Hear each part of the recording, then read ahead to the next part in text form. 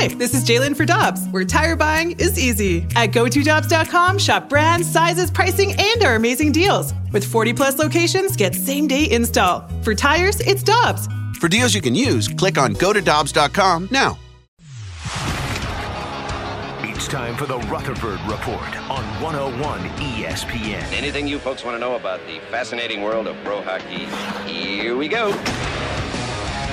And we head to the Brown and Crouppen Celebrity Line, and Jeremy Rutherford does join us, as he does every Thursday, on Carricker and Smallman. Good morning, sir. How you doing?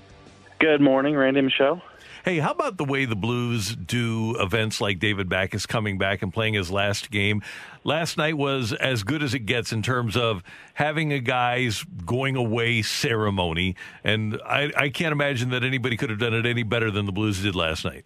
It really is that way, Randy, and obviously you have an attachment to David Backes, or whether it be Bobby Plager's number going into the rafters, everybody has an attachment to him. But just the professionalism, the layout, the vision, the things that you see that the Blues are able to pull off is just incredible. A lot of people contribute to that. I know Mike Crusoe, the longtime VP, has a hand in that, and they did another great job last night. JR, what's your favorite David Backes story or memory during his time with the Blues? You know, I was thinking about that, as you guys were going to break there. And even though he was here a long time, he was the captain. I was there every day in the locker room. There's not necessarily one story that sticks out, but what just completely blows my mind whenever I think about David Backes is he stood at his locker after every single game, rain or shine, every game. And that's when you talk about the hand-me-down traits that these captains have. You know, he saw Dallas Drake do that. And I think that David Backes, as he became the captain, he said, I've got to be the one who's accountable and hold everybody else accountable. So you would see guys disappear. You would hear that, guys have already left the rink. Guys are back in the locker room hiding. David Backes was sitting there still in his gear at his locker stall, answering just minutia questions about what happened during the game, but he always wanted to be accountable, and that's the thing that sticks out the most to me. And what sticks out to me, and JR, you saw this too, is the toughness, what he had to endure to get on the ice many times, and especially in that playoff series against Chicago when he got hit by Seabrook, and we all thought it was a concussion and it wound up being a broken foot.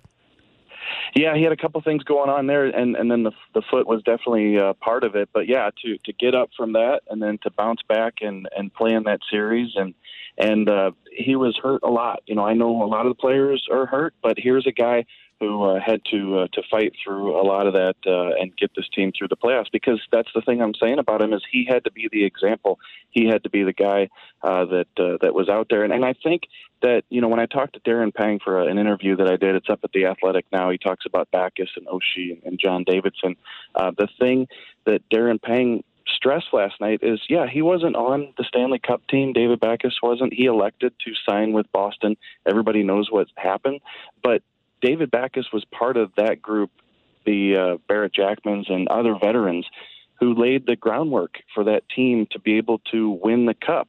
Could they have done it without that? Perhaps, yeah, but you got to understand and believe that what those players did ahead of them really paved the way, and I think David Backes was as big a part of that as anybody.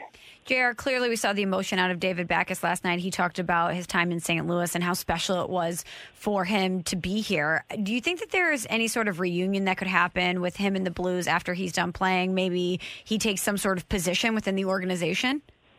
It's funny. A couple nights ago, the Ducks were here, obviously, in the first game, and David Backes was a healthy scratch, and he was walking down the press box hallway with Doug Armstrong, and as I saw their backs kind of drift away from me, Armstrong and Backes, I just thought to myself, one day I could definitely see David Backes being in some sort of position with the Blues. I know they love St. Louis. They had a video up on the Jumbotron last night after the game in which his wife, Kelly, she had the family sitting on looked like an outdoor couch area, and she said, thank you for allowing St. Louis to be our home. So I don't know what their plans are.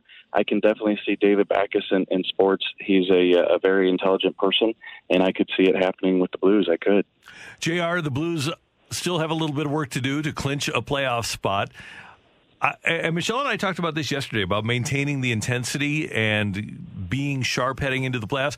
I like the idea of having to play intense games against the Golden Knights. Yeah, I thought you were going to say I like the idea of them being dull. I was gonna say, okay. But, yeah, I think, what do you chalk this up to? I don't know. Those were two, I thought, just disastrous hockey games in terms of the style of play, both teams. There was no flow to it. There wasn't really a game. And so, they lost the first game to the Ducks. Or I'm sorry, they held on for the win there, but it was a close game that probably should have been, a lot bigger win for the Blues. But you chalk it up to, they came back from 6 emotional games against Colorado and Minnesota. That's what Craig Berube said last night. But then, you'd think you'd put it together and play a better game last night, and they still didn't do it. So maybe it's just the fact that the legs aren't there, guys. But you're right, Randy. You got a couple big games against Vegas. You're going to have to get a point out of this to clinch. The Blues are still in good position there, obviously. I don't know if they were looking past these couple games, but it sure was not pretty. JR, if and when the Blues do clinch, I certainly feel better about their chances beating whoever their first-round opponent will be when I look at the way that Jordan Binnington is playing. He's getting really hot at the right time. Yeah, he is, Michelle. And I think that's been a trend, for the most part, the past couple months. I think the first few weeks of the season he was really good, and then I think he went through a lull there where he was letting a few in. But I think you go back to when he said we're coming. He gets the 50 save performance, and then he's had a hiccup or two since then. But just really some big saves throughout these games that I think he's the goalie that they really needed down the stretch, and so they've gotten some more from him in the Minnesota and the Colorado games, and so hopefully he's tracking to be that type of goalie in the playoffs. But they certainly, I don't think they'd be in this position without Jordan Binnington and how he's played here lately. So you've got Binnington playing well. You've got a power play that's been the best in the league now for over a month. Are there things in there? Is there a recipe to win a playoff round? And it would presumably be against Vegas. Yeah, if they're going to win that, Randy, and it's going to be tough. Obviously Vegas has had their number in a lot of the head-to-head matchups. To me, you got the goaltending, you got the power play. To me, it's going to have to be the support. It's going to have to be playing together. It was so disjointed in these two Anaheim games, like you didn't know what you were watching. There was that support against Minnesota and Colorado, maybe against a better for something postseason play. You'll see that. But to me, when the Blues are playing tight, they're 5-8 feet away from each other.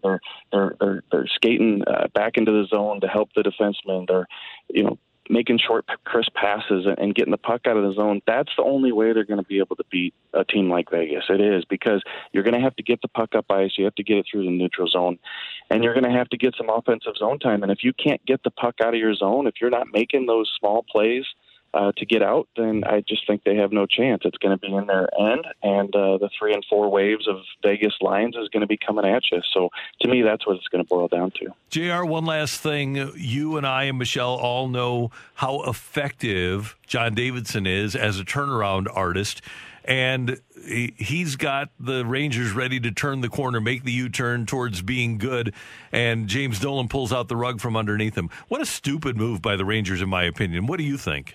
Just a travesty, and you've seen this for years and years and years with the New York Knicks. Obviously, he owns the Knicks too, and you just never thought that you'd really see it come to the Rangers. It seemed like he always left the Rangers alone in that regard. But you see the news yesterday that, like you say, they pulled the rug out from John Davidson. I just don't get it. I understand that New York's a market where, hey, you have to win, and they've got a few young superstars now through the draft and things. But John Davidson has a plan, and his plan might be a little bit more patient than others, and that's kind of what we're hearing. Dolan didn't want to be as patient as John Davidson wanted to be, but you had one of the best hockey men in the business and a guy who could get you there, I believe, had you give him some time. But they've got a good young guy, former player in Chris Drury, who everybody is really high on as an executive in this league. And it seems like Dolan got a little antsy and wanted to make that move a lot sooner than he probably should have. JR, great stuff as always. Thank you very much. We do appreciate it, and enjoy your weekend. Thanks, guys. You too. See you later. Jeremy Rutherford with us on 101 ESPN. Want more ways to show your good side to the world? Donate plasma at a Grifols Center and join thousands of donors who are helping to save lives. Receive up to $1,000 your first month.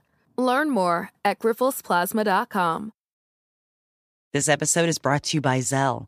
Whenever you're sending money through an app or online, it's important to do it safely. Here are a few helpful tips. First, always make sure you know and trust the person you are sending money to. Second, confirm you have entered their contact details correctly. And finally, if you don't trust the person or your recipient is rushing you to send money right away, think twice before sending money through an app or online.